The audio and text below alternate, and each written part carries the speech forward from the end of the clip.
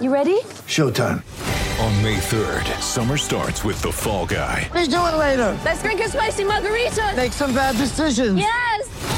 Audiences are falling in love with the most entertaining film of the year. Fall Guy. Fall Guy? Fall guy. That's what the poster said. See Ryan Gosling and Emily Blunt in the movie critics say exists to make you happy. Trying to make it out? Nope. Because I don't either. It's not what I'm into right now. What are you into? Talking. Yeah. The Fall Guy. Only in theaters May 3rd. Rated PG-13. Get ready for the greatest roast of all time. The Roast of Tom Brady. A Netflix live event happening May 5th. Hosted by Kevin Hart. The 7-time world champion gets his cleats held to the fire by famous friends and frenemies on an unforgettable night where everything is fair game. Tune in on May 5th at 5 p.m. Pacific time for the Roast of Tom Brady. Live only on Netflix. Coming to you from Classic City, the capital of the Bulldog Nation. It's time for another edition of the podcast designed for the most die-hard Georgia fans in the country. Here are your hosts, Tyler and Charlie. What's up, guys? Welcome back to another edition of the Glory UGA podcast. I'm Tyler, and back with me today for another Mailbag Monday here on the show is my co-host Charlie. And yes, we do have some mailbag questions that we're going to answer today.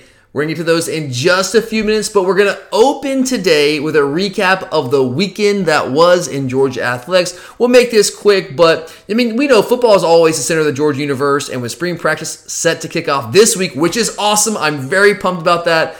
But obviously, most eyes in the Bulldog Nation are set back firmly on the gridiron. But as much as we love football, you know that we also like to keep you up to date with what's going on with some of the other programs on campus. So I want to take at least a few minutes to do that because it was a pretty great weekend here. Well, it wasn't all in the Classic City, but it was a great weekend for the programs that are located here in the Classic City. And let's start with the Diamond Dogs, who swept Lipscomb over the weekend to move to 13-3 on the year. Charlie, is it cool with you if I just take this? I know, if you want to throw some baseball talk in here, feel free, but I don't think that's exactly your thing. If I think of something, I'll add it. Which is a euphemism for no.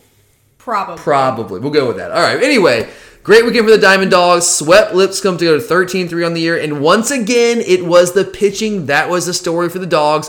We only gave up 2 runs over the entire weekend. Yeah, I get it. It was Lipscomb, but I don't care who you're playing. 2 runs over a 3-game weekend.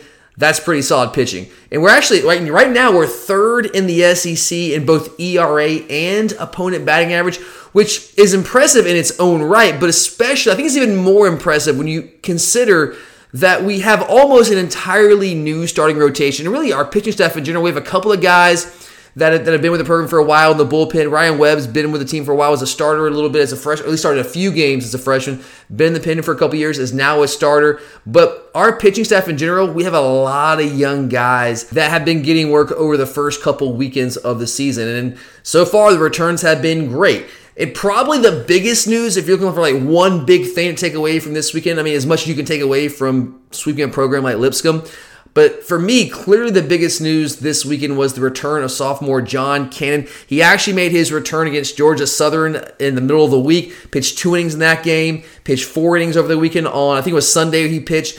And that's big-time news, guys. John Cannon, if you're not familiar, I know we did our baseball preview a couple weeks ago. I'm sure a lot of you heard that. A lot of you probably missed that. But John Cannon, if you don't know that name, if you care about Georgia baseball at all, get to know that name. He was projected to come into the season to be our number 1 starter, our Friday starter. Very unfortunately came down with a case of mononucleosis, about a month or 2 ago. And obviously, if you guys have any experience in mono yourself, hopefully you don't, or if you know anyone who's had mono or just have a passing knowledge of mono, it's not a good thing. That's something that can knock you out for months. And even once you come back and get cleared for activities to actually play your sports, it really takes a while to build your strength back up. So it was great to get him back this week and start that process of building him back up to what John Cannon was prior to getting mono.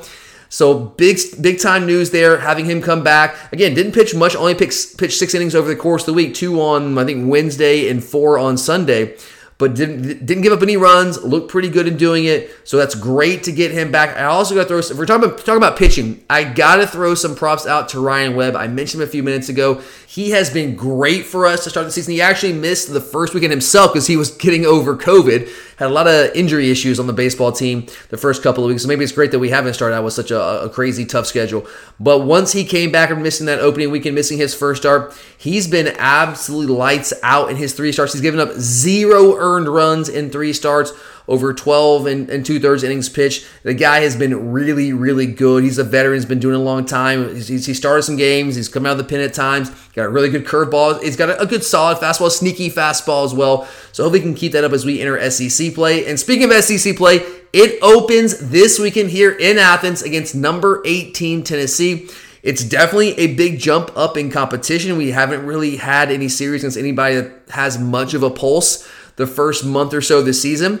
And I think that was by design, and understandably so. We do have some veterans coming back. We're also working in a lot of young guys, whether it's in the lineup or whether it's in the pitching staff. We lost a lot of key contributors off of last year's team, so I understand why we opened up maybe a softer non-conference slate than we have in the past couple of years.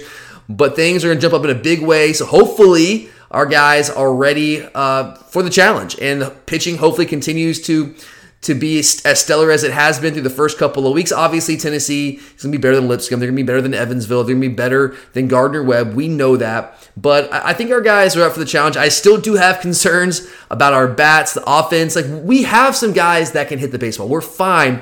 I think we're top 5 in the league still. I think we're hitting right at 300 as a team, which is great, but we just don't have a ton of power. We don't have a ton of power in that lineup. I think we're in the bottom 3rd in slugging percentage and runs scored, and that's going against, again, the likes of Gardner-Webb, Lipscomb, Evansville, Kennesaw State, Georgia Southern. I mean, respectable programs, sure, but not SEC caliber programs. So that's still where my concern lies with this team.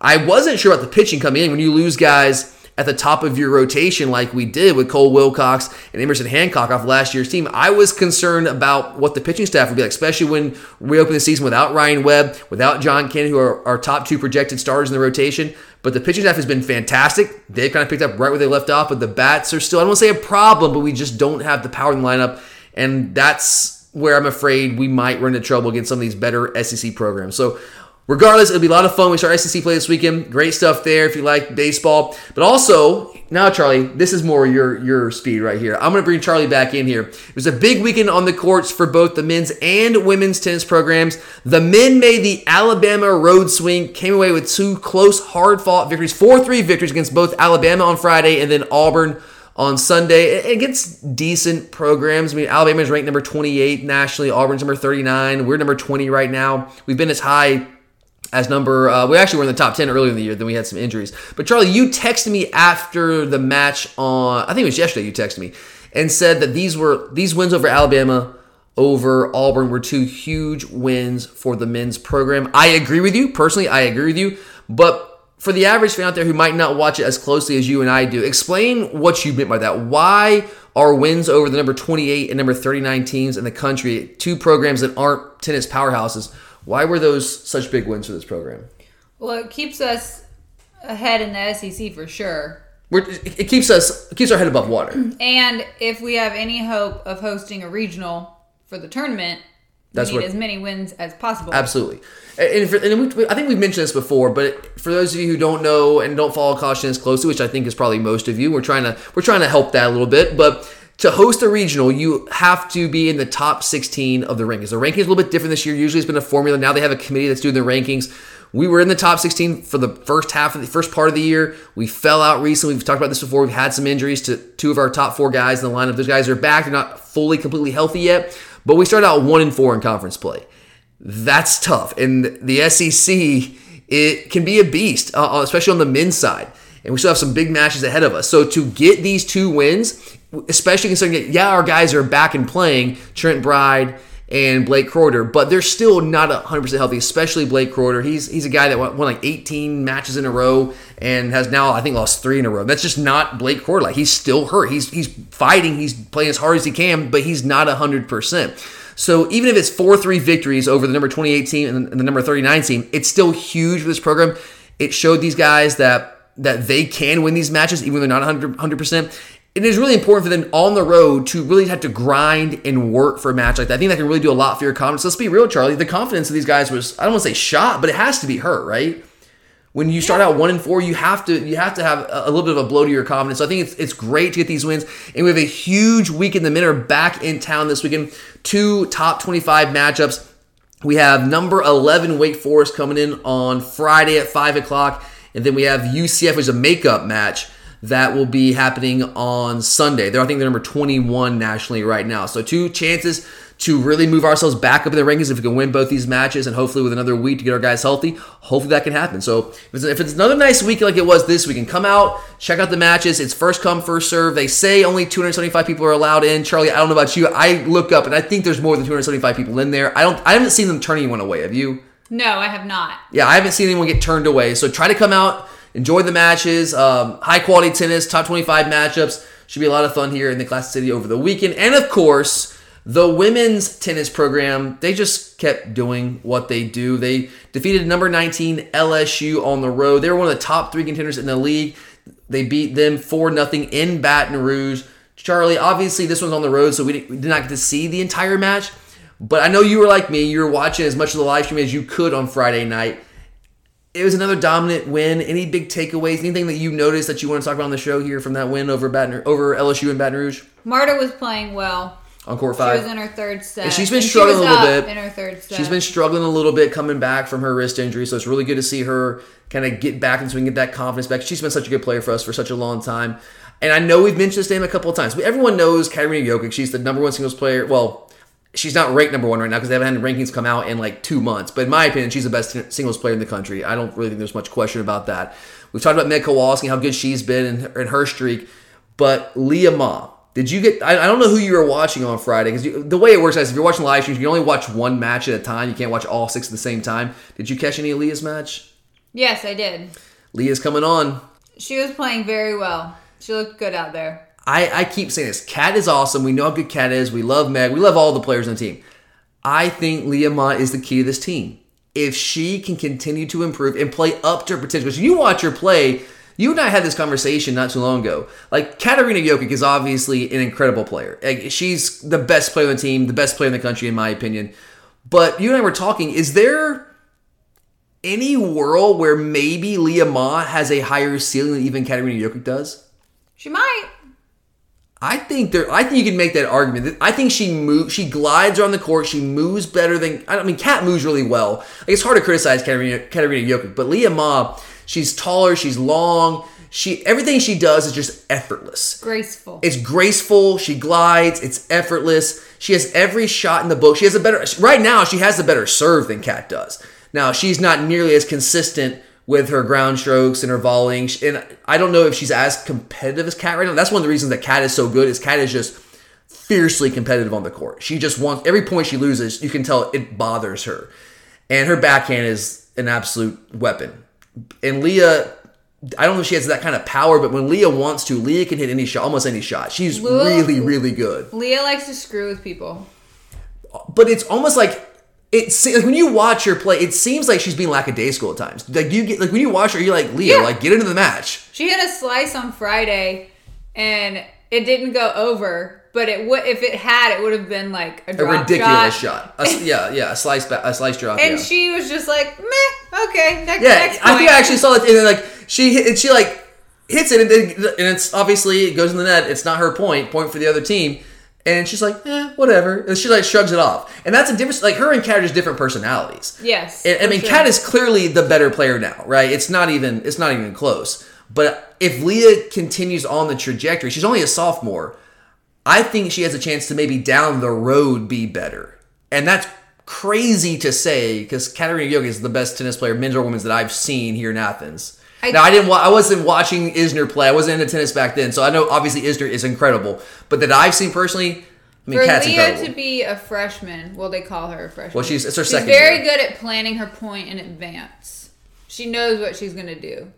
She knows the game. She's talented. Yeah. She's awesome. But she's been so inconsistent. Like last year, the early parts of this year, she has lost matches to people that you're like, you have no business losing to. Yeah, that North Carolina match was not good. She wasn't even in that match. Well, and I didn't necessarily expect her to win that one. I mean, North Carolina, by the way, is number 1 in the country. They're really good. It was brutal and it was fast. And occasionally she will have a match like that. Yeah. And Kat, and I'm not saying Kat never loses. Kat has lost matches before, but she doesn't lose like that. She will fight and fight and fight and fight. And it comes with maturity. It comes with time in the program, experience, and also just her personality type. But I think Leah is overcoming. She's starting to come out of that a little bit. You're starting to see more emotion from her on the court. She seems like she's a little bit more into it, which again, I don't want to criticize her. That's her personality. But man, she's talented. She's really talented. So I think she's the key to the team. If she can continue to play like that and continue to improve this year, we are going to be really, really, because we have a ton of depth, and we're going to be really tough if she can play like that on court. You're a podcast listener, and this is a podcast ad. Reach great listeners like yourself with podcast advertising from Libsyn Ads. Choose from hundreds of top podcasts offering host endorsements, or run a reproduced ad like this one across thousands of shows to reach your target audience with Libsyn Ads. Go to libsynads.com now. That's LIBSYN ads.com. You're a podcast listener, and this is a podcast ad. Reach great listeners like yourself with podcast advertising from Libsyn Ads. Choose from hundreds of top podcasts offering host endorsements, or run a reproduced ad like this one across thousands of shows to reach your target audience with Libsyn Ads. Go to libsynads.com now. That's LIBSYN ads.com.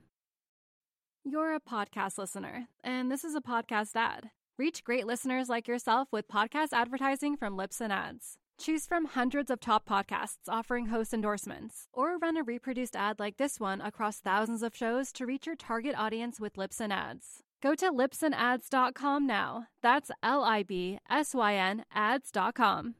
But all right, that is our, winter/spring sports update. So there you go. A couple of sports that might not get as much attention in the mainstream. I want to give them a little bit of love here. But Charlie, we've got some questions, some mailbag questions to get to. So let's go ahead and transition into that. What do you got for me today? All right, Jason has a question about spring practice. He wants to know who you think will be the starters at each position when spring practice is over next month, and it starts tomorrow. Each position, so we're going down like the entire roster, like every position, offense and defense? All the way through. My outline goes to letter S. Letter S. So you have A is what? Running back? Quarterback. Of course, we're going to start with quarterback. All right, well, I'll try to, I know that you're looking. That's an easy answer. I can see it in your face right now. You're like, oh my God, he's going to do this for 45 minutes. Stetson Bennett. He's going to do it. Yeah, of course, right? I mean. Yeah, obviously. But yeah. How would you, obviously Stetson was kind of thrust in the starting lineup, right, at the start of the season last year. What if we went through an entire offseason and Stetson was going to be our guy? Like, can you imagine what that, I'm not trying to rip on Stetson, but think about, we always had this hope and this excitement about, hey, this is going to be the year, right? You always give me crap for that. Wouldn't it be an entirely different feel if it was like, oh, Stetson Bennett's our quarterback? I think I would be just depressed for 6 months because it's like, I know we're not going to win anything. He may not be big, but he's got the heart of a lion. Everything he could. No, Stetson is I love Stetson Bennett. And I know it seems like I'm ripping the guy. I mean, this guy gave us everything he possibly could. It's not his fault. He's 5'11". He's bigger, probably bigger than me. So I can't give him too much crap for that. But the fact is, if Stetson Bennett was going to be our starter going this season, we'd all be like, oh my God, we have no chance to win a title. But it's not going to happen. So let's stop ripping Stetson Bennett for no reason whatsoever. You brought this on. You started it.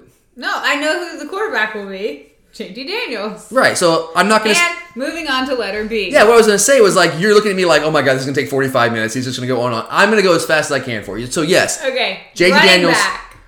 Starter, he's Zamir White. Okay. Is there there's not anyone else that can take that, right? Why, because we criticized Zamir White on the show before? No, I don't know that it's going to be any different. I'll stick with what I've said.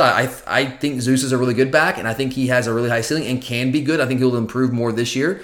I think Kenny McIntosh, if I was the running back coach in charge of the pecking order there, I would go with Kenny McIntosh. I think he's the total package more so than anyone we have on the team. But I don't think it'll be him coming out of spring practice. I think it's going to be Zamir White. Okay. All right. Receiver 1. Receiver 1, so X receiver? Yeah. We go with that? All right, so the X position, which is our number 1 receiver, George Pickens, clearly. Duh. All right, Z receiver. Jermaine Burton, that's not changing. We started as a true freshman. Why would that change? All right, slot receiver. Kieris, that's not changing. Okay. Tight end. I'm going fast. I can't read the words fast enough. Tight end, Darnell Washington. I love him. I'm not your boy. Left tackle. This is where it gets tricky. So this is coming out of spring practice. Yes. Like after G-Day. Usually you don't see these young guys, like, they might make a move and like internally in the program. Like we said this on the show last week on our spring practice preview. Internally, like there might be like, oh yeah, this guy's probably gonna be our starter. But like they want these guys to stay hungry and keep working during the off season, during the summer weight programs. So I'm gonna go chalk here. I'm going to say Xavier Truss. I don't think he'll be the one that starts for us day one in Charlotte against Clemson. But I think coming out of the spring, he'll be number one on the depth chart. All right, left guard. Jamari Salyer. Okay, center. We talked about this a little bit last week. I think that Cedric Van Pran is probably the most talented option there. I think that if I had to project now, I'd say by the time the season starts, he'll be our starting center. But again, they want to keep these young guys hungry. They want them to have this sense of entitlement. I think he'll make a move. I think you'll read practice reports about him making a move during the spring. But I think the odds-on favorite to at least be listed on the depth chart as the number one center coming out of spring practice, the guy's probably going to start G-Day at center. Let's go Warren Erickson. All right. But Cedric Van Pran later on. Yeah, if I had to project down like who's going to start against Clemson, I'm going to go SVP. Okay, right guard. Justin Schaefer. Got to be, right? He's coming back. He's going to start. Right tackle? Again, I think this is... I've made it clear in the show for weeks now that I think that both tackle spots are wide open. But if we're going safe here, I'm going to go Warren McClendon.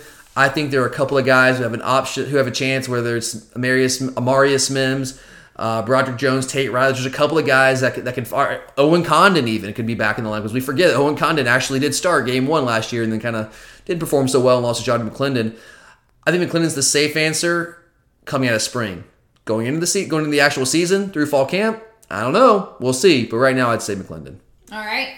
Nose guard. Oh, we're going defense now. Oh, Jordan Davis. I mean, he's the best defensive lineman in America. Okay. They're listed. I know. You're doing your job. My disdain is not for you. I just, in general, like, how dare you even ask? Jordan Davis is the best defensive lineman in the country. We can also write these down later and see if you get them right at the end of spring practice. Yeah, see how I'm cool many with that. you get correct. Let's do it. I'm cool with that. Defensive tackle. 3-tech defensive tackle. Oh, man. Okay.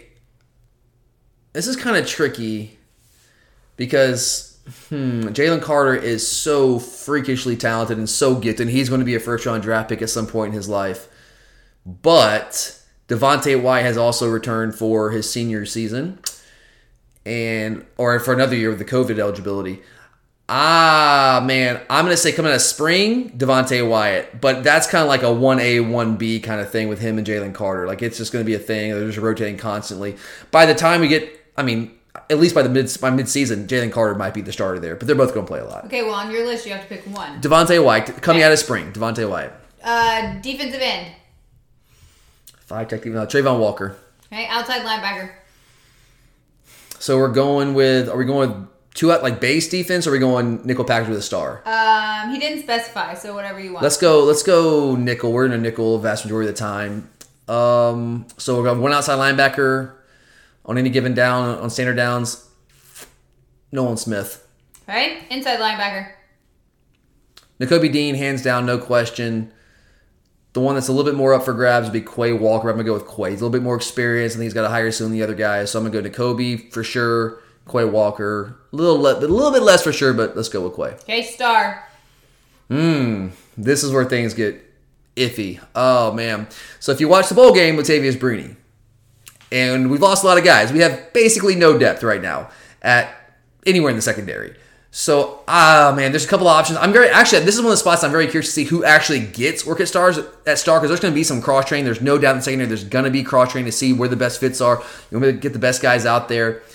I would not be shocked to see a guy like Keely Ringo get some work at star, but based off what we saw towards the end of the season, the fact that he's a veteran, usually with spring practice at the time, the veterans are kind of penciled in as the starters, and then like if the young guys make moves, that typically actually replace him in the starting lineup, that usually happens in the fall. So I'm going to go Latavius Brini. I don't feel super confident about that one.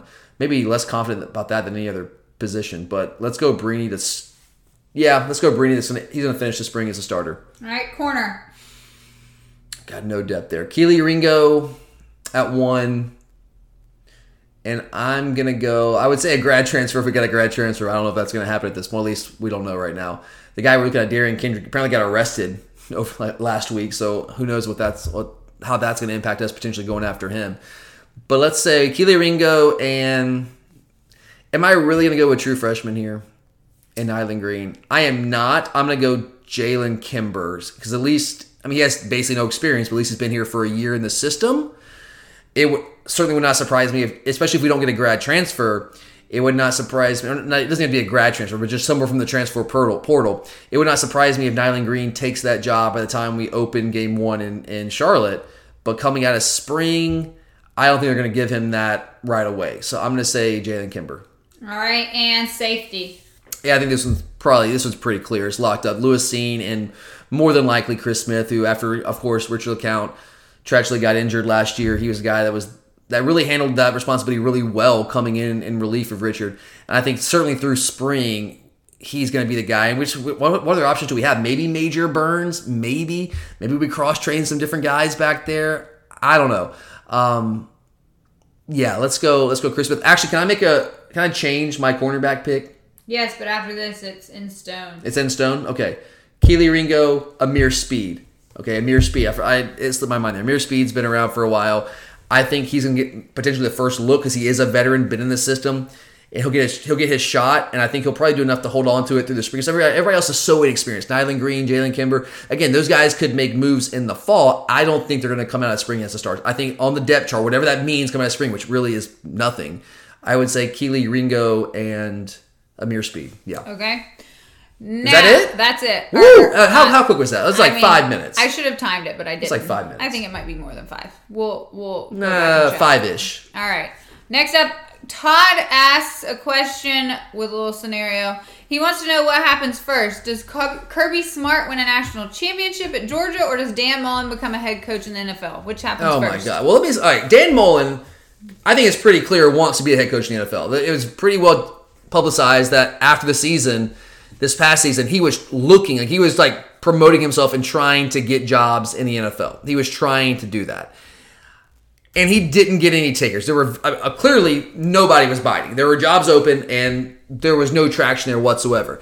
And that was Dan Mullen coming off the best year that Dan Mullen has ever had as a head coach. Dan Mullen's stock has literally never been higher, even with all the off the field fiasco issue, like the clownish behavior of him, like all those idiotic things that he says and does because he's just an idiot. His stock as a coach has still never been higher because he had never achieved the kind of success that he achieved this year. Now, COVID and injuries, whatever, were part of it, sure, absolutely. But the guy won the SEC East. You got to at least say that. I mean, it happened. It's reality. And he's never won any division during his time as a head coach. So his stock was at an all-time high. And he still did not get any takers in the NFL. So this year, when I would, at least right now, not project their offense to be nearly as high-powered, it'll be a little bit different because they lost some playmakers. The quarterback's going to be a little bit of a different type of player. But I don't think their offense is going to be nearly as high-powered as it was last year. I don't think their team will have nearly as much success as they did last year. I don't think they're winning the SEC East. So if you got no takers last year, he's going to get some guys this year that all of a sudden want Dan Mullen. He has less success this year, and his offense is less prolific than it was last year. I just don't. That's not logical. That doesn't make any sense.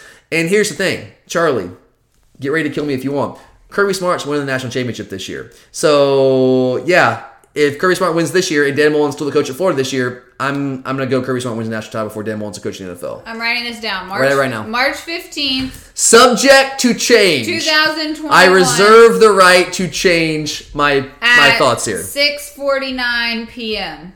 What day did you say this was? March 15th. It is March 15th. Okay. Do you not know what day it is? I thought you said something else. Did the time change confuse you? I mean, the time change sucks. So don't even get me started on the time. You and I are on opposite ends of the spectrum. You love this time change. I hate it. You're so angry. I lost an hour of my life. And now none of us can hear because of the shouting. People out there are with me, right? Yeah, you're with me, guys, right? The time change is ridiculous. We should do a poll. Just make up your mind. Like, I'm not even trying to make this a political thing. I know some people are trying to make this a political thing. I'm just saying, like, pick one or the other, and let's just stick with it. Now, I will say the fall back is like the greatest day of the year. Isn't that usually like after the Georgia-Florida game in Jacksonville almost every year? It's usually the first weekend in November. Right, so it's always like my birthday weekend / Jacksonville, Georgia destroys Florida weekend. Well, I don't know. Yeah, so it's usually like when we beat Florida, it's my birthday weekend.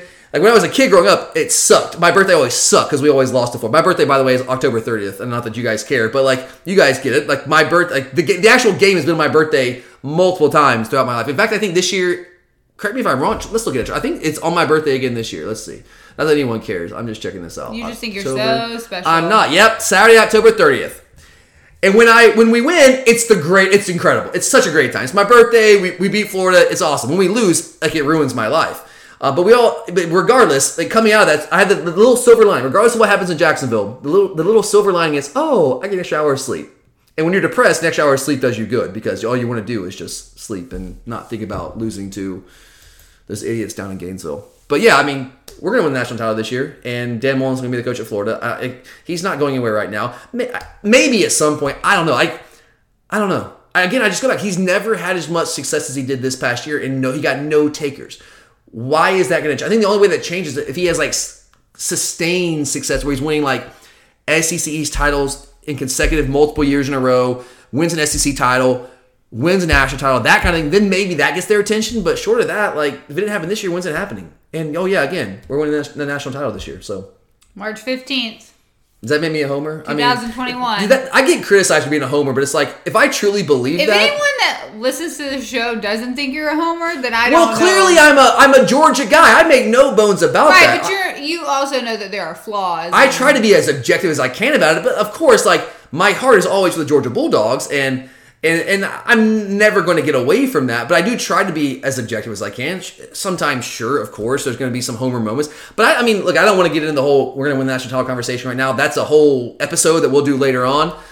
In fact, I have plans. What we're going to do, guys, later on the season, or later on the offseason, I'm going to do a full episode of reasons why we will win the national title and reasons why we won't win the national title. 2 separate episodes. Please don't invite me to be on that one. Oh, you're not going to... I'll invite you to the one about why we won't win the national title. Okay. You're the Debbie Downer. You're the one that brings us all down. No, because... Like, you shame me for having confidence in my own team. No, it's just every year, it's just I do not say... I did not predict to win the national title this year. Everything is set up to be great, and then no. Hopes...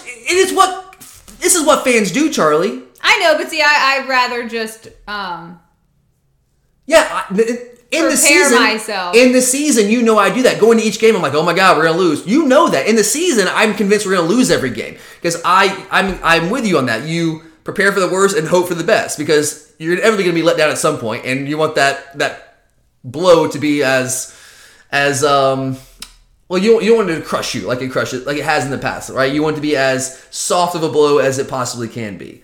So I get that, but I mean, it's the off season, and by the way, we are really freaking good. Yeah. So it's not like I'm a Kansas State fan saying, "Oh yeah, we're gonna win national title, boys." I'm not a Tennessee fan saying, "Oh yeah, we're gonna win national title." No, I'm not doing that. So people in Kansas and Tennessee sound the same? I've never been to Kansas. I don't know what they sound like, but in my mind, they did sound alike. It's probably not true. All right. There's a lot of farmers in Kansas, right? I mean, yeah, but I think they have a different accent. What do they sound like? What do they sound like? What does somebody in Kansas sound like? I don't know, but they probably have a totally different vocabulary also.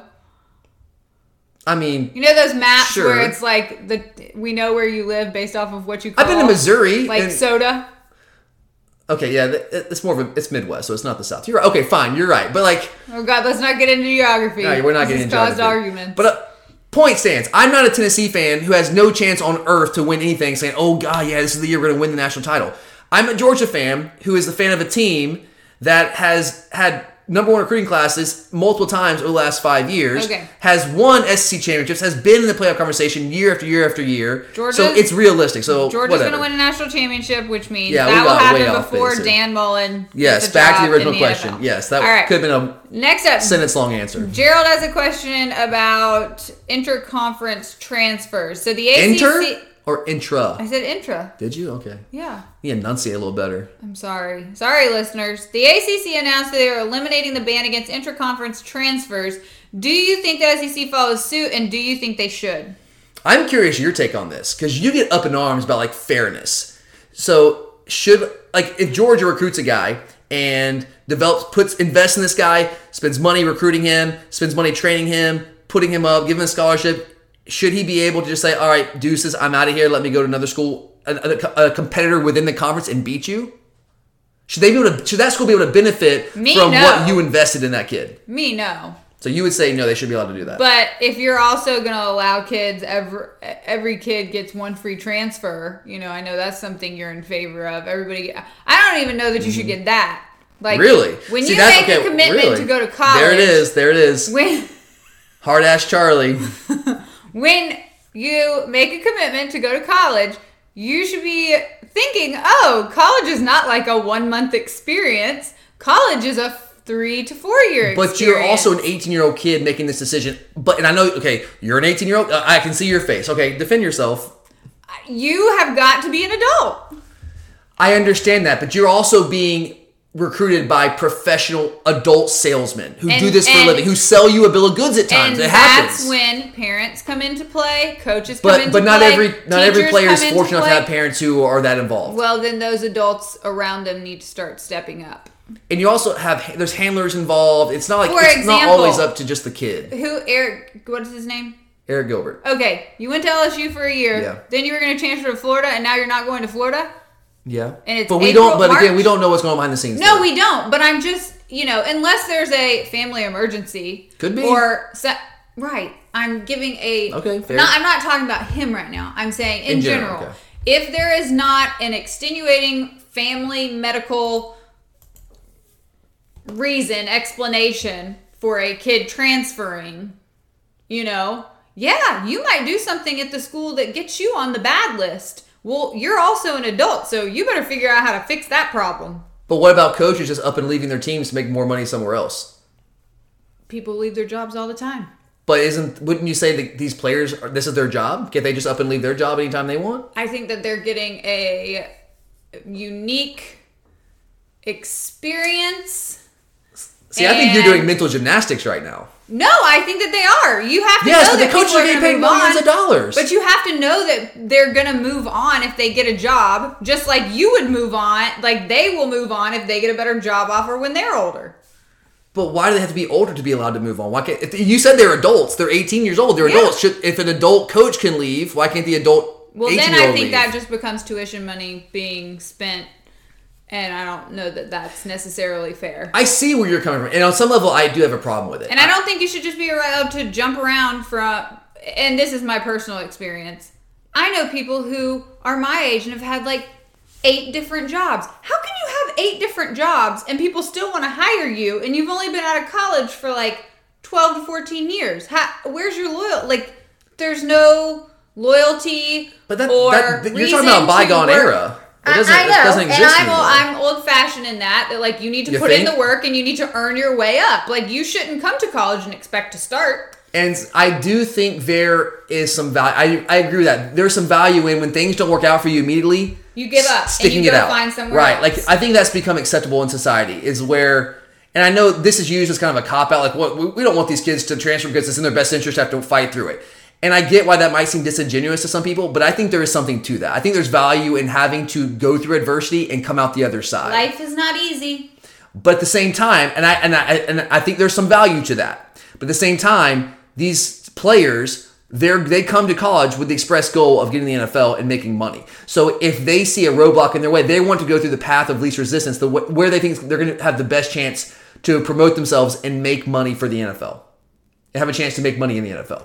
That's what it's about. But it's the almighty dollar has become... I know, but as mentors and coaches and parents, shouldn't you want your player, student, child to learn to overcome adversity and instill some work ethic?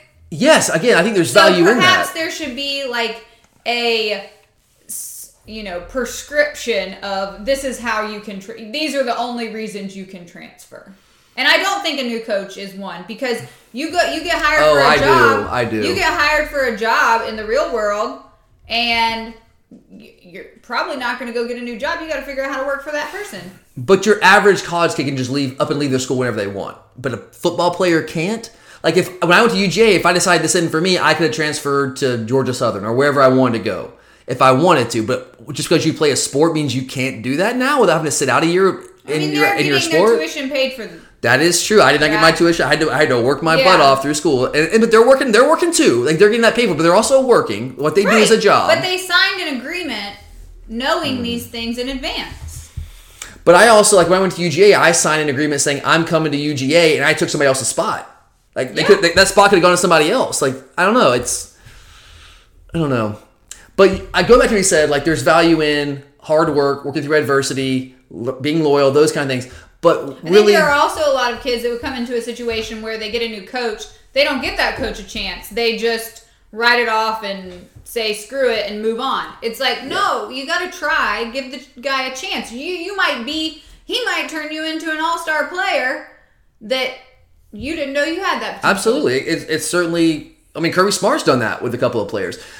I think, I mean, I don't want to spend too much more time on this as we're getting off the rails here. I think it's a good conversation, but I think what it comes down to is it's more of a societal question or societal change where like we measure success now. Instant satisfaction. We want instant satisfaction and we measure success more than ever. It's always been, to a degree, it's always been measured this way. But I think more than ever before in history, we measure success by how much money you make. And so players like, well, I got to make a lot of money. I want to be rich, right? And so if that's my goal, then I want to go through the easiest path possible towards that. If that means I got to leave the school, who cares? And it's not about having to work. They don't see the value in working through adversity and overcoming things and and loyalty is not a thing. That is not a value people have anymore. Charlie. No, I know. I shouldn't say anybody. Most people. That's not like the players. Like it's hard to come by. Like they sure that they come to Georgia. Yeah, they like Georgia. They're a Georgia guy until that messes with their money, and then the money's the almighty. Yeah. And that's what it comes down to. And I don't necessarily fault them for that because they should have a chance. It's capitalism. This is where we're getting into like a crazy conversation. We're going to stop there with the word capitalism. So do you think that the SEC should or should not allow interconference transfers? Man, this is tough. I'm hesitating. You're right. In the past, I've said I think players should be able to transfer penalty free. But the intra-conference thing bothers me. Because it's like the Cade Mays thing. You invest time and money into this player, and then someone else gets to benefit from that. He shouldn't have been allowed to transfer him. Like, I wish that they, like, there should be, like, some like, they should compensate you for that somehow. Like, the players have to pay back the school. I don't know. That's never going to happen. But that does frustrate me. It's like, hey, we spent 3 or 4 years developing this kid, and now you're going to get the benefit from it. And it's like, oh, okay.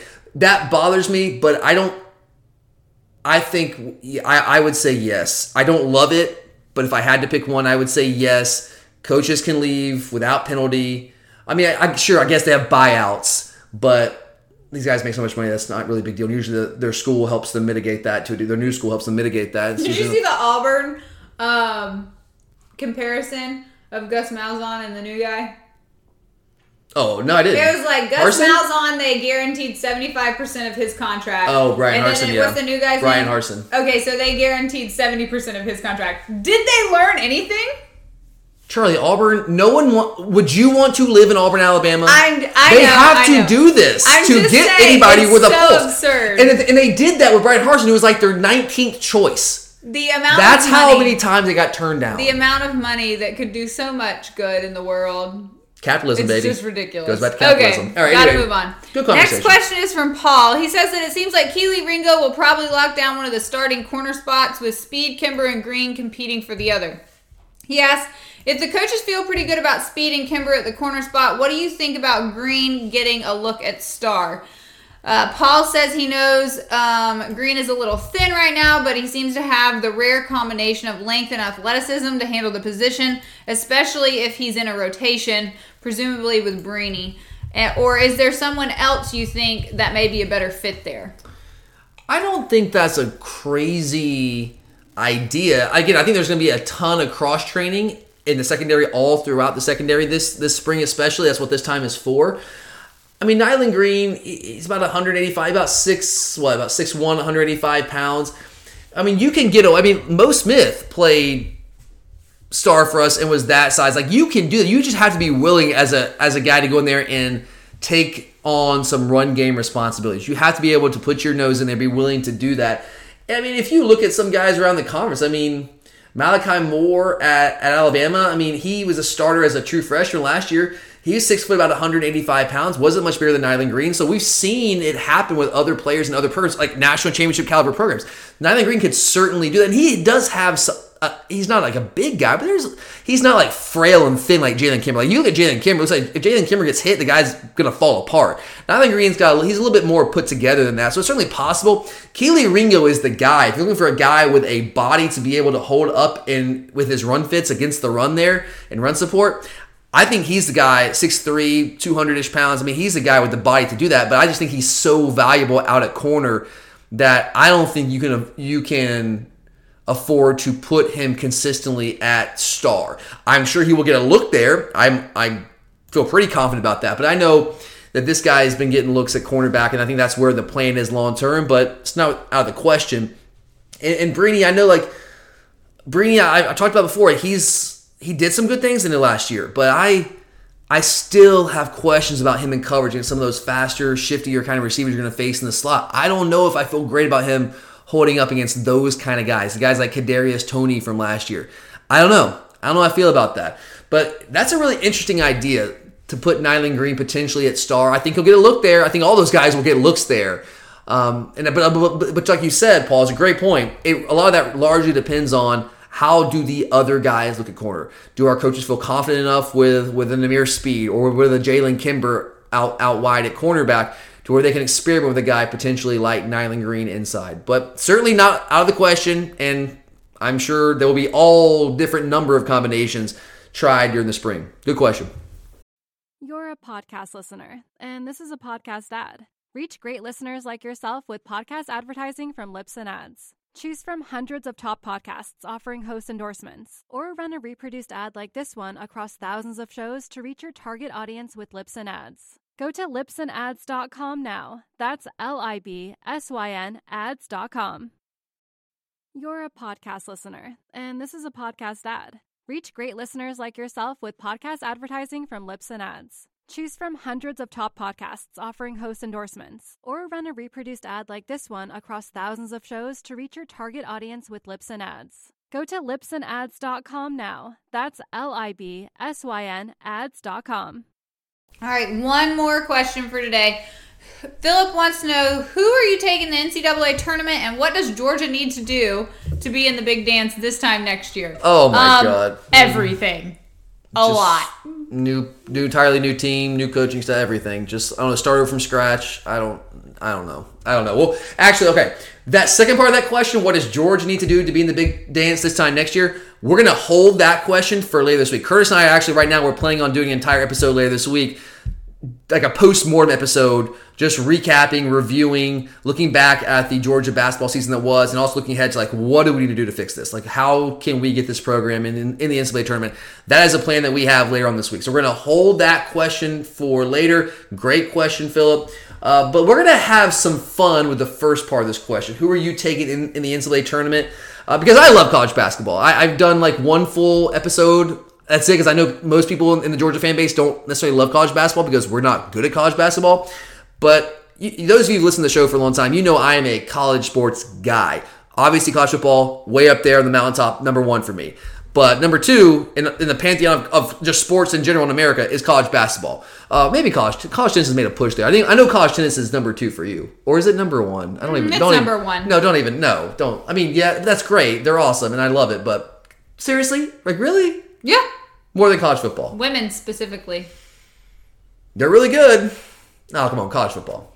It's the South, Charlie. We live in Georgia. Yeah, I like tennis more. Okay, well, I don't know if you can be on the podcast anymore. All right, bye. All right, guys, say goodbye. This is it. Adios. No, I'm just kidding. You're fine. It's fine. We need. No, I love you need tennis me too. for entertainment I love tennis too. purposes right now. You find yourself entertaining? No, I don't, but... I don't think anyone's ever called you entertaining before in your life. I agree, but I think people are going to be laughing at the next part. Okay. This part, we are going to have some fun at your expense here, so I apologize in advance. But anyway, I love college basketball. I love college sports. We don't get to talk much college basketball on this show because, again, we're not good. I always wish that we were better at college basketball so I could talk more college basketball, but that's just not it has not been in the cards for us for a while. But please just indulge me here. We've talked a lot about Georgia football throughout this episode. Talked about the Georgia sports. Indulge me here. I know we're not in the tournament. I know this is a Georgia podcast, and you listen to us to hear Georgia sports talk. And we do our very best to bring you exactly what you want every week of the year. But again, please, just indulge me here for the last part of this episode. If you don't care about college basketball and you don't care what we have to say about college basketball, please, by all means, feel free to check out. I totally get that. But Philip's question gave me the idea for Charlie and I to make our NCAA tournament picks here on the show today. I have 2 blank NCAA tournament brackets. You can hear the paper. It's actually a physical copy because Charlie's old school. She doesn't know how to work the computer. She honestly, I thought that we could just put our picks in the like on Yahoo or ESPN or whatever, like digitally. And Charlie was like, I don't know how to do that. And I was like, I'm not doing it for you. So if you can just write it down. Charlie, it is 2021. So pick now when I was like 7 in 1992, I was like, oh yeah, Daddy, we got some paper. This is great. But now we don't need this anymore. You realize that, well, right? Well, I am happy to write my own picks down. No, I'll write them down for you. It's fine. But that's what we're going to do here on the show. I think this is going to be fun because I watch, again, I told you I'm a college basketball fan. And when I say that, I really mean it. I watch an obscene amount of college basketball. I watch probably, I would say, during the week at least, during the regular season, at least 15 games a week. Like full games at least. I watch 2 every weekday, and Saturday, Sunday is just full of college basketball for me. And Charlie, how many full games of college basketball would you say you've watched in the last 5 years combined? I don't know. Probably not many. Have you made? Like, can you say you watched one full college basketball count game? If it's at a bar and there are like Did you watch the entire? Did you watch the entire game? I mean, it was on while I was there. Were your eyes glued to the TV while the game was? So you looked up and called like a play here and there. Yeah. That's not watching a full college basketball game. That's not what I do. I mean, not many. So not many, maybe 0. Sure. Maybe 0, like fair to say. I think like you're saying not many. I think that's a euphemism for 0. I don't watch any college basketball games. So this is going to be like a sociological experiment of sorts. Because some of you might be like me. I get annoyed when people that I know don't watch anywhere near as much college basketball as I do. They don't even watch college basketball until like it's March Madness and they get their bracket. Now they're also experts on college basketball. And then somehow they end up beating me in these tournament pools that I get into. It's like, how does this happen? I'm not a basketball expert, but I watch a lot of college basketball. I'm really into it. And somehow these people just don't even care. Like they always end up winning. It's like, I don't even know. Like I get like too fancy. I'm like, I know more than you. I watch more college basketball. So look, I'm gonna pick this upset, and like it never ends up working out because I want to be the guy who picks the right upset. So I'm an idiot. I get that, but that annoys me. So we're gonna have some fun here with this and see if me, a guy who watches probably 30 plus hours of college basketball a week during the basketball regular season, and see if I can beat Charlie, who watches 0 hours of college basketball, or will she like wipe the floor with me? I have a feeling Charlie's just going to destroy me here, and I'm going to be really embarrassed. So we're going to have fun at your expense today, Charlie, but you might be the one getting the last laugh here. And I also want to put this out there. We're going to put a link to a Glory UGA March Madness League. It's just for fun. It's not for money. We can't really do that for money when we're on a podcast because there are laws against that. If it was just some guys on the side, like, of course we could do that. But when you run a podcast, there's like wire fraud issues. And I don't want the IRS or any FBI or whoever be involved in that knocking on my front door. So I would love for you guys to join and just have a lot of fun with it. Maybe we can get creative. Charlie, you're smarter. Maybe we can figure out something we can do for fans. If you guys have an idea of something we can do for you guys that does not involve monetary prize money, does that even make sense? That does not involve does not involve us like dealing with money. Then let us know. Okay, get creative. You guys are probably smarter than me. I know you're smarter than me because I'm an idiot. But yeah, we're gonna put that league out there. We'll put a link to it. So if you're interested, just want to have some fun and see if you can beat Charlie and myself, and we'll let Curtis. He couldn't be on the show today, but we'll let him put a bracket in there as well. So if you want to see if you can beat us, like we did our Pick'em League this past year, that was a lot of fun for college football. We'll do one for the NCAA tournament as well. So be looking for that on social media. We'll put that out here in the next day or so. But anyway, Charlie, we're gonna do this rapid fire. Okay. So we're gonna start at the top. I'm gonna write this down for you. Top left. That's the West bracket. Did you just call that the top left? Yeah. You see this that spells West. It's the West bracket. Yeah, top left. It's the West bracket. It happens to be in the top left corner. Right. So we're both right. You're making fun of me, but it's I'm not trying to make fun of you. I'm trying to educate you. Okay. I don't want you to like go out there and say, "Yeah, guys, I got everyone picking the top left bracket right." No one will know what you're talking about. All right, it's the West. Yeah, they will. They'll know it's the West. Okay, sure. Okay. Yeah, West All right. and South Midwest. Let's start at the top. Got it. West and South Midwest? It says South. Oh, I thought you said Midwest. South Midwest, like as I'm it was one thing. literally Okay, reading the I thought you words. were saying the South Midwest was like its own region. I'm like, there's no South Midwest. I don't even know what that The would South possibly be. Midwest. I mean, we Sure. could create one. Yeah, if we wanted. Yeah, let's not do that. No? Would Okay. probably not be a good idea. All right, so we're gonna go through this. I'll give you a little bit of explanation on some of these pick guys and tell you some teams that I have really been on and I'm buying this year. There's some teams that I'm fading hard, and I will give you some of those as we're going through this. But Charlie, let's start at the top in the top left corner, as Top you left say. corner, I got Gonzaga. You got Gonzaga versus Norfolk State / Appalachian State. Whoever wins that first 4 game. Gonzaga. Gonzaga. Okay.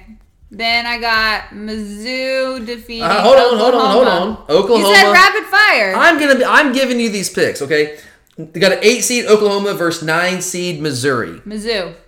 SEC. Any reason why? Oh, SEC. Yep. High quality analysis right there. SEC.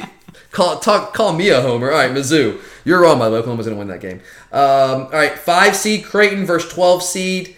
All right, it says UCSB. You have any clue who UCSB is? University of I don't know. University of California. California. San Bernardino. I mean, that's a good guess. Santa Barbara. Oh, would probably okay. be a better answer. Okay. Yeah, so Cal Santa Barbara, Creighton versus Cal Santa Barbara, 5 versus 12. Creighton. Now, Although, didn't you lose a bet because of them? Don't even. Okay, yeah. So I had a huge parlay, guys. I had not a huge parlay. I had a couple $100 on the line, and the last team I needed to win on Saturday was Creighton to beat Georgetown. By the way, Georgetown was not going to make the tournament unless they won the Big East. Somehow they make a run. Creighton's better than Georgetown, but Creighton ends up losing by basically 30 to Georgetown in the Big East finals, and so Creighton, you're dead to me. All right, next one. So is that a spite pick? Did you just want to bring that up? Yep. Okay. Number 4 seed Virginia versus number 13 Ohio. Virginia. UVA. Oh, I need to get my picks for these, right? All right, so I've got Gonzaga also. I've got Oklahoma beating Missouri. Missouri's just not consistent enough offensively. Oklahoma has scuffled a bit of late, but they're far more consistent. Austin Reeves is a fantastic point guard. That dude is playing in the NBA. I just don't trust Missouri right now. I've got... You pick Creighton again? I hate you, Creighton. I've got Creighton, but Creighton they have good players. And they're also dealing with their coach made some racist comments about plantations. Don't be cheating. Look at my picks. So there's like some turmoil within that program, but Creighton is a talented team. Marcus Zegarowski is one of the best point guards in the league. Ballack is probably one of the 2 best shooters in the league, along with Corey Kispert from Gonzaga. They're a talented team. They just got to stop screwing around. They should beat Cal Santa Barbara. So I'm going to go Creighton, even though I hate them now. So you pick Virginia? First upset special of the tournament for me. Ohio takes down Virginia. Charlie, did you know this? Virginia had to forfeit the semifinals of the NCAA of their ACC tournament. That's how stupid idiot Georgia Tech was able to get to the finals and somehow managed to win that. Screw you, Georgia Tech. I hate you. Oh, yeah, I forgot. Yeah, right? Well, Gonzaga is not going to Virginia, it looks like they're not going to be coming out of quarantine to even be able to have a practice until probably Thursday. So, and Virginia's not that great. Like, this is not a vintage Virginia team. I know they're technically still the defending champion. Not a vintage Virginia team. Their guard play is average at best. They have 2 really good players in the front court with Jay Huff and Sam Hauser. Those guys can both shoot the ball. And you're just rolling your eyes now. Good players. I don't like the fact that they're dealing with this COVID issue right now. Not going to have a lot of practice time leading up to the game. I don't think they're nearly as good anyway this year. Virginia's a team to fade, guys, in this tournament. Ohio has some guys that can absolutely shoot the basketball. I don't watch ton of Ohio. I've watched about 30 minutes of Ohio basketball this year. I watched the MAC tournament, but I saw what I liked. I saw enough. I'm going with Ohio to pull the upset over Virginia. Okay, are we going down or are we finishing that bracket? Charlie, we're finishing the West. I didn't know if you wanted to do those 4 games for the next round. I got you. Okay. I got you covered. Call All right. Okay, I see what you're saying. Go down. Okay. USC is a 6 seed versus either Wichita State or Drake, who wins that first 4 game. USC. All right, USC for Charlie. I got Wichita State to beat Drake. I have Wichita State beating USC. USC is a team. They're a finesse team. They're a typical California team. Evan Mobley is probably going to be maybe the first draft. No, he'll probably be the second pick, because we'll probably see Kate Cunningham go number 1 from Oklahoma State. Evan Mobley's obscenely talented. He might be the wave of the future at center in the NBA.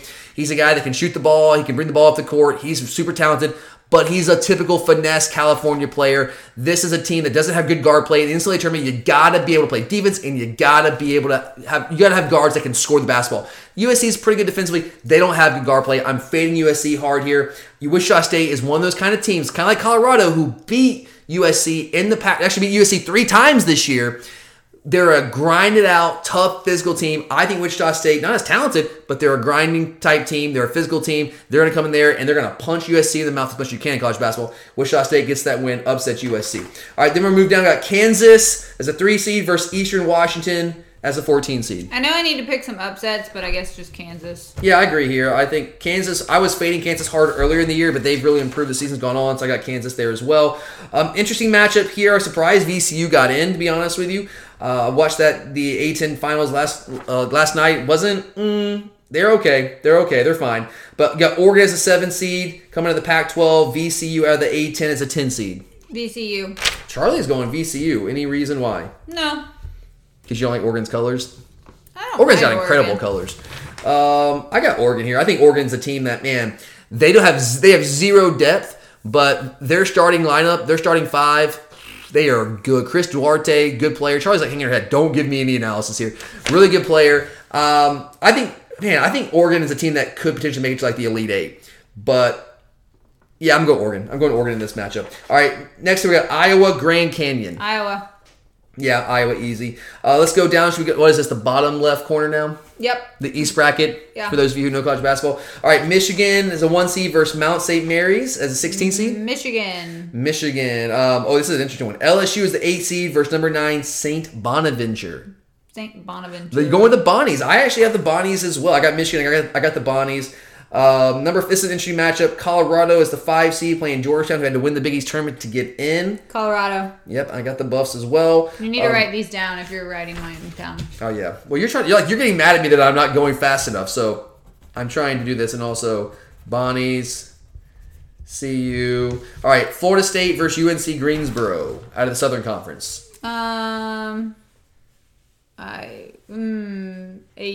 Florida State? Florida State it is. I have Florida State as well. UNCG is good. I'm going to go FSU. I really like FSU this year. I think they're a good team, a deep, talented team. Got some guys who can shoot the ball, good guard play. BYU is the 6 seed, the Stormin' Mormons versus either Michigan State or UCLA. I'm going to go with UCLA. So you're going to go with UCLA to beat Michigan State and then also beat BYU? Oh, well, yeah. I guess BYU. Do you understand how that works? Yes, BYU. Okay, so she's going BYU. I just know I have to pick upsets. You don't have pick who you think's going to win. Just pick. I'm going BYU as well here. BYU, that's a team to watch, guys. That's a good team. They got some guys that can shoot the ball, play good defense, physical. Texas as a 3 seed versus number 14 Abilene Christian. Texas. Yes, let's go Longhorns there. Interesting matchup here. Number 7 UConn versus number 10 Maryland. Maryland. Ooh, Maryland. Any reason? Nah. Just want to pick an upset? I don't like UConn. Why? I don't know. Because they're from the north? There are podcasts I listen to, and people are UConn fans, and I just... What podcast? I'm not... Okay, you're not going to put... we don't know what podcast Charlie... Okay, it's a secret, guys. Unnecessary Roughness. Oh, Barstool's college football podcast? Yeah, okay. Who's the UConn? Oh, okay. The producer, right? Yeah. The producer, okay. Number 2, Alabama. Number 15, Iona. Bama. All right, Charlie's going Bama. All right, I've also got Bama. I got UConn, by the way. UConn is... James Bouknight is back. This guy's going to be an NBA player. They're physical, tough. I like them. Maryland's got some good guards, but let's go UConn. All right, let's go over to the Midwest, the bottom right corner now. We got number 1 seed Illinois versus number 16 Drexel. Can we just say Illinois? We know that's going to happen. All right, Loyola Chicago. Loyola. Over Georgia Tech? Yep. Is that a spite pick, or you really think they're going to win? Both. Okay. I'm going to shame myself. You don't have to do this. I'm going to do it for them. I'll do it myself. I hate myself for this. I think Georgia Tech is a better basketball team. Again, not much depth, but their starting 5 is good. They're good. I hate this. I want to be wrong here, Charlie. I want you to get this point over me, but I'm going to go Tech. Tennessee is a 5 seed. Oregon State won the Pac-12 again as a 12 seed. Tennessee. I've got Tennessee. Do I have Tennessee? Oh, man, I didn't make I'm going back and forth on this one. Charlie's going Tennessee. I am going to go Oregon State on this one. Tennessee is a team to fade. I think Tennessee could potentially win this game. They probably will win this game. But if you're looking for a team that might be able to knock a top seed off or a top 5 seed, Tennessee is a team to fade. They are offensively challenged. They are more talented than Oregon State. Oregon State's playing well right now. Ethan Anderson's a good player, a really good player in the Pac-12 that no one really talks about. I don't trust Tennessee. John Fulkerson got elbowed in the face. He's probably out at least for the first weekend of the NCAA tournament. They're starting center at Tennessee. I just don't trust them offensively. They're pretty good on defense. I'm going to go Oregon State to upset Tennessee in the first round. That's my 12-5 upset here. All right, Oklahoma State is the 4 seed versus Liberty is the 13 seed. Liberty. All right. Whoa. Kate Cunningham, probable number 1 pick going out in the first round. Sure. Going to pull a Trae Young. All right. Liberty it is. You're going to go with Liberty? Sure. The Fighting Hugh Freezes? Sure. All right, let's go. So Liberty, San Diego State is the 6 seed. Syracuse is 11. Syracuse sneaks in. San Diego State. Because you'd rather live there than Syracuse? Probably. Definitely, for sure. All right. This is a tough one for me. San Diego State's a good team. Syracuse is really inconsistent. I'm going to go Syracuse. They've had depth issues all year. It's been a thing for them, a theme for a while. But they're playing more guys down the stretch. I like what I've seen from them lately. They should have beaten Virginia. They had Virginia beat. Virginia won literally a buzzer beater in the the quarterfinals of the ACC tournament. So I'm going to go Syracuse here to pull. I guess it's an upset. I don't think it's a massive upset there. But I got Syracuse to beat San Diego State. West Virginia is a 3 seed. Morris State is a 14 seed, Charlie. West Virginia. What's the song? West Virginia, Take Me Home, Country Roads, whatever it is. All right, Country Roads it is. Interesting matchup here. 7 seed Clemson versus 10 seed Rutgers. Clemson. As much as I hate it. Why? Yeah, you're going to give me crap for picking Tech. Why you beat Clemson? I didn't give you crap. You did that to yourself. Well, you knew you were going to if I didn't. No. It was preemptive. I don't Okay, care. whatever. 2 seed Houston versus 15 seed Cleveland State. Houston, right? Yep. By the way, I'm not taking Clemson. I'm taking Rutgers. Rutgers Clemson can't score. Clemson cannot score in the basketball. They're good defensively, but they cannot score. I cannot trust them to win that game. So I got Rutgers there advancing to the second round. All right, let's go. One more bracket up here for the first round, Charlie. In the South, Baylor versus Hartford. Baylor it is. Okay. Wisconsin over North Carolina. Yeah, North Carolina's not that great this year. Guard play is a problem. They're really big up front, but guard play is a problem. You got to have guard play in the tournament. Villanova, who's lost their point guard tragically right before this the Big East tournament, lose Colin Gillespie. So they're shorthanded here, taking on Winthrop, who's lost 1 game all year, Charlie. They're 23-1. Can Winthrop pull the upset? Yes. Winthrop. So there's your upset.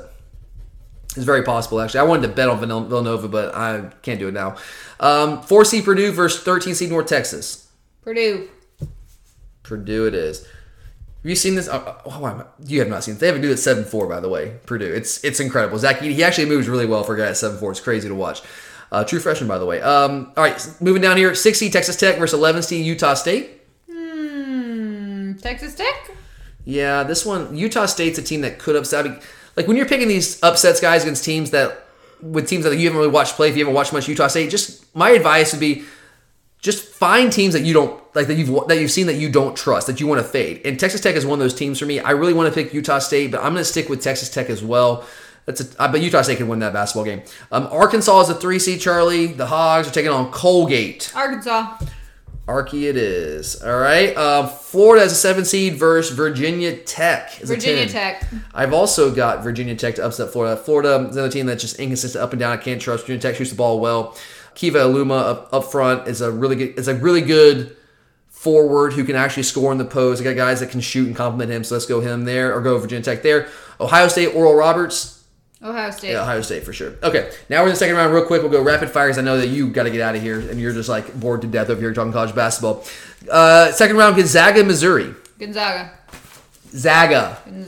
Gonzaga. Say it with me. Gonzaga. All right. Gonzaga. All right. Creighton versus Virginia. What did you say about Virginia?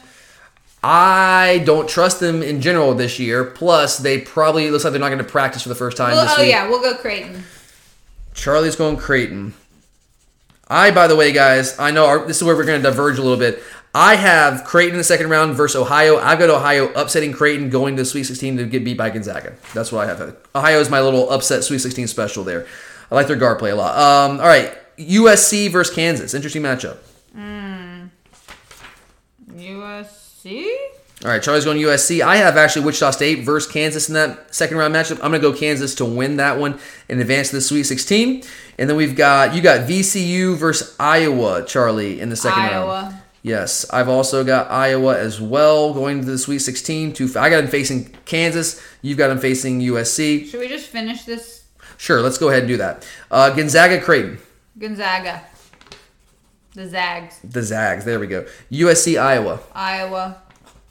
I also have Gonzaga and Iowa in that regional final in the Elite Eight. Do you have Gonzaga beating Iowa? Yes. I have Gonzaga in the Final Four as well. All right, we'll come back to the Final Four. All right, and I really like Iowa, by the way, guys. I really do like them. Luka Garza, some people love him, some people hate him. He is a super skilled player, not very athletic, super skilled inside as a post guy.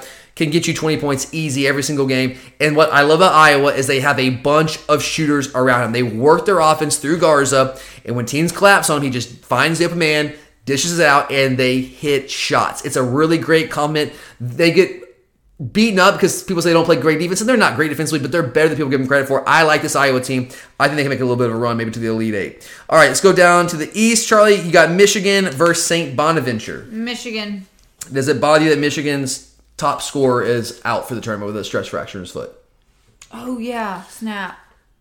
But do you think they can still beat St. Bonaventure? Yeah, I think they can. Yeah, I also have Michigan advancing to the Sweet 16. I thought they had a chance to potentially win the national title with Livers. Without Livers, I don't believe that anymore, but I think they can get to the Sweet 16, beat St. Bonaventure or LSU there. We've got Colorado versus FSU. Colorado? You sound very confident there. I mean, I don't know a whole lot. All right, you're going to go Colorado. I'm going to go Florida State here. Again, I like Florida State. They are a balanced team, a lot of depth, have a lot of guys that can score and contribute. So I'm going to go Florida State there to beat Colorado. So you've got Colorado, Michigan. Who advances? Colorado. Colorado over Michigan. All right. I actually have somebody upsetting Michigan as well, but it's not Colorado. I have Florida State advancing to the Elite Eight and taking down the Michigan Wolverines. All right, moving down a little bit here. BYU versus Texas. BYU. Any reason why? The Mormons? You saw Book of Mormon once, and so you decided you're going to go with BYU. Yeah. Okay, that makes sense. All right, fair enough. Maryland versus Alabama. Bama, yeah, I agree. I also have BYU upsetting Texas, by the way. Texas is another team I would fade. I know they won the the Big 12 tournament, but I just don't trust them. Their guard play is sporadic. They can be good, but they're up and down. I don't know. BYU has some guys that can shoot. They have some guys that can play inside as well. So I got BYU. All right, BYU, Bama. Bama it is. All right, Colorado, Bama. So you got chalk here so far. You got Gonzaga, and you not necessarily chalk. You got Michigan that was upset. You got Gonzaga and Bama in the Final Four. We'll come back to the Final Four real quick in a few minutes. Baylor, Wisconsin. Baylor, I guess. Yeah, Wisconsin is terrible. I don't even know what they shouldn't even be in the tournament. I mean, technically they've got some good wins. They should be in the tournament. But they are not a good basketball team. Fade them very, very hard. I actually have North Carolina beating Wisconsin in the first round. I could be wrong. I don't trust North Carolina either, but Wisconsin is not very good right now.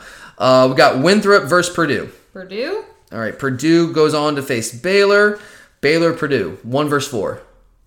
Chalk so far for you. Baylor. You, again, sound super confident here. Why? Because they're a 1 seed and we're going with that? Sure. This is an interesting one. Baylor doesn't have a ton of size. Purdue has a couple guys that can really, really hurt you down low. Again, Zach Edey, 7'4" freshman. You just throw the ball to him, the guy can go and score. It moves really well for a guy that size. But Baylor, I love their guards. They're the best 3-point shooting team in the country, and you got to be able to shoot threes. They also defend pretty well. So I'm going to go with Baylor as well to get to the Elite Eight. All right, second round, Texas Tech versus Arkansas. Arkansas. Why, SEC? They've been playing well this year. They're really good. You could have made an argument they were the best team in the SEC. I know they lost to LSU, but they were playing really well down the stretch. You were right about that. Good analysis, Charlie. Virginia Tech versus Ohio State. Put a lot of thought into this one. Virginia Tech? Sure, why not? Upset special. Let's go. Ohio State is one of those teams that they can be really good. Like they played really well against Illinois in the Big Ten championship, but they've also had some games that were complete duds. I could see Virginia Tech winning this game. I'm going to go with Ohio State. I trust them defensively a little bit more right now, so I'm going to go Ohio State. You got Arkansas, Virginia Tech. Who wins that match to face Baylor in the Elite Eight? Arkansas. Any reason why? Because they've been playing well. SEC? SEC? Okay, sure. Pick your poison. I also have Arkansas going to the Elite Eight. I got Baylor versus Arkansas as well, so we kind kind of came to the same conclusion there. Going down to the Midwest, Illinois versus Loyola Chicago. Oh, okay, well, you're right. Baylor versus Arkansas to go to the Final Four. Arkansas. Woo, Charlie. Pick Suey. All right, going down to the Midwest, Illinois versus Loyola Chicago. Illinois. All right, the Illini are playing really good. This is the team I'm buying, guys. Buy the Illini right now. Tennessee versus Liberty. Tennessee. Going the Vols. I do not trust the Vols. You know I had the Vols going out in the first round. So I actually have, what did I have? I have Oregon State losing to Oklahoma State in the second round. And Oklahoma State facing Illinois in the Sweet 16. We'll come to that here in a second. I should just go there. Illinois versus Tennessee. Illinois. 1 versus 5. Illinois going to the Elite 8 in the Midwest. All right, then we've got San Diego State versus West Virginia. San Diego State. No country roads for you. Yeah. You just hate West Virginia. I see how it is. All right, San Diego State. I actually have West Virginia defeating Syracuse in the second round, going on to the Sweet 16. Clemson versus Houston for you. Houston. All right. Houston it is. I've got Rutgers winning that first round match against Clemson. But I got Houston beating Rutgers. I've got West Virginia beating Houston to go face Illinois in the Elite 8. You've got San Diego State versus Houston. Who goes to the Elite 8? San Diego State or Houston. And guys, real quick, I like West Virginia a lot. Derek Culver down low is another guy. It's a great compliment. They have Culver down low as your post guy that can score and rebound. And they also have a bunch of guys around him. Taz Sherman, Miles McBride, McNeil. They have a bunch of guys that can shoot the three and score the basketball. It's a really fun team to watch. I think West Virginia can go to the Elite 8. So you've got Illinois versus Houston in the Elite 8. Charlie, who goes to the Final Four? Illinois. I have Illinois knocking out West Virginia. I think West Virginia is capable of beating Illinois. I think Illinois is just playing so well right now. They were really dependent upon Ayo Dosunmu and Kofi Cockburn for most of the year, but their young guys, their complementary pieces have really come on of late. So down to the Final Four, Charlie, your Final Four is Gonzaga versus Bama, Arkansas versus Illinois. I've got Gonzaga versus Florida State, and Baylor versus Illinois. So let's go to that first matchup, Gonzaga versus Alabama. Who wins? Zags it is. Did you just give up on saying Gonzaga? Yep. Okay. I've got Gonzaga defeating FSU to go to the championship game. You have Arkansas versus Illinois in the Final Four. Illinois it is. I also have Illinois in the championship game. I have them defeating Baylor, though. Gonzaga. So we came to the same conclusion, Charlie. Gonzaga versus Illinois. Who wins the whole thing? You put Gonzaga, didn't you? I'm not telling you what I put. You did. So I guess I have to pick Illinois. So did you like copy me and just change a few things? No. But pick whoever you want. Who do you think's gonna win? People have been laughing at this if they continue to listen to it. I mean, that was the point. Well, since you picked the Zags, I'll go with Illinois. All right, Charlie's going Illinois. I'm going Gonzaga. I think Illinois could win. I think there's only a handful of teams that could actually win it this year. I think Gonzaga could win it. I think Illinois could win it. I think Baylor could win it, although they went on COVID pause and they have not been playing well lately. I would have said Michigan could have won it if Michigan had not had Isaiah Livers go down with injury, but not anymore. Pro tip for you guys, there has not been a team, I think in the past 10, 15 years, I can't remember exactly how many years it's been, but it's been a long time since a team that was ranked outside the top 25 in the KenPom adjusted offensive and adjusted defensive rankings won the NCAA tournament. So if you're looking for a team to win, go to the KenPom rankings, look at their adjusted offensive ranking, their adjusted defensive ranking. They should be inside the top 25 in both rankings. It's been like 10 or 15 years since a team ranked outside the top 25 in either one of those metrics has won the NCAA tournament. So that should be your cutoff metric there. So go check that out. Do the research there. Join our league if you want to. We'll have some fun with it. It's just for fun. And we'll see. Well, I'm sure Charlie will defeat me, and we can all laugh at me here in a couple of weeks. But all right, guys, that does it for us here on the Glory UGA podcast, at least for those of you who stuck it out with a little bit of college basketball talk. I know that was weird and crazy and very rapid fire.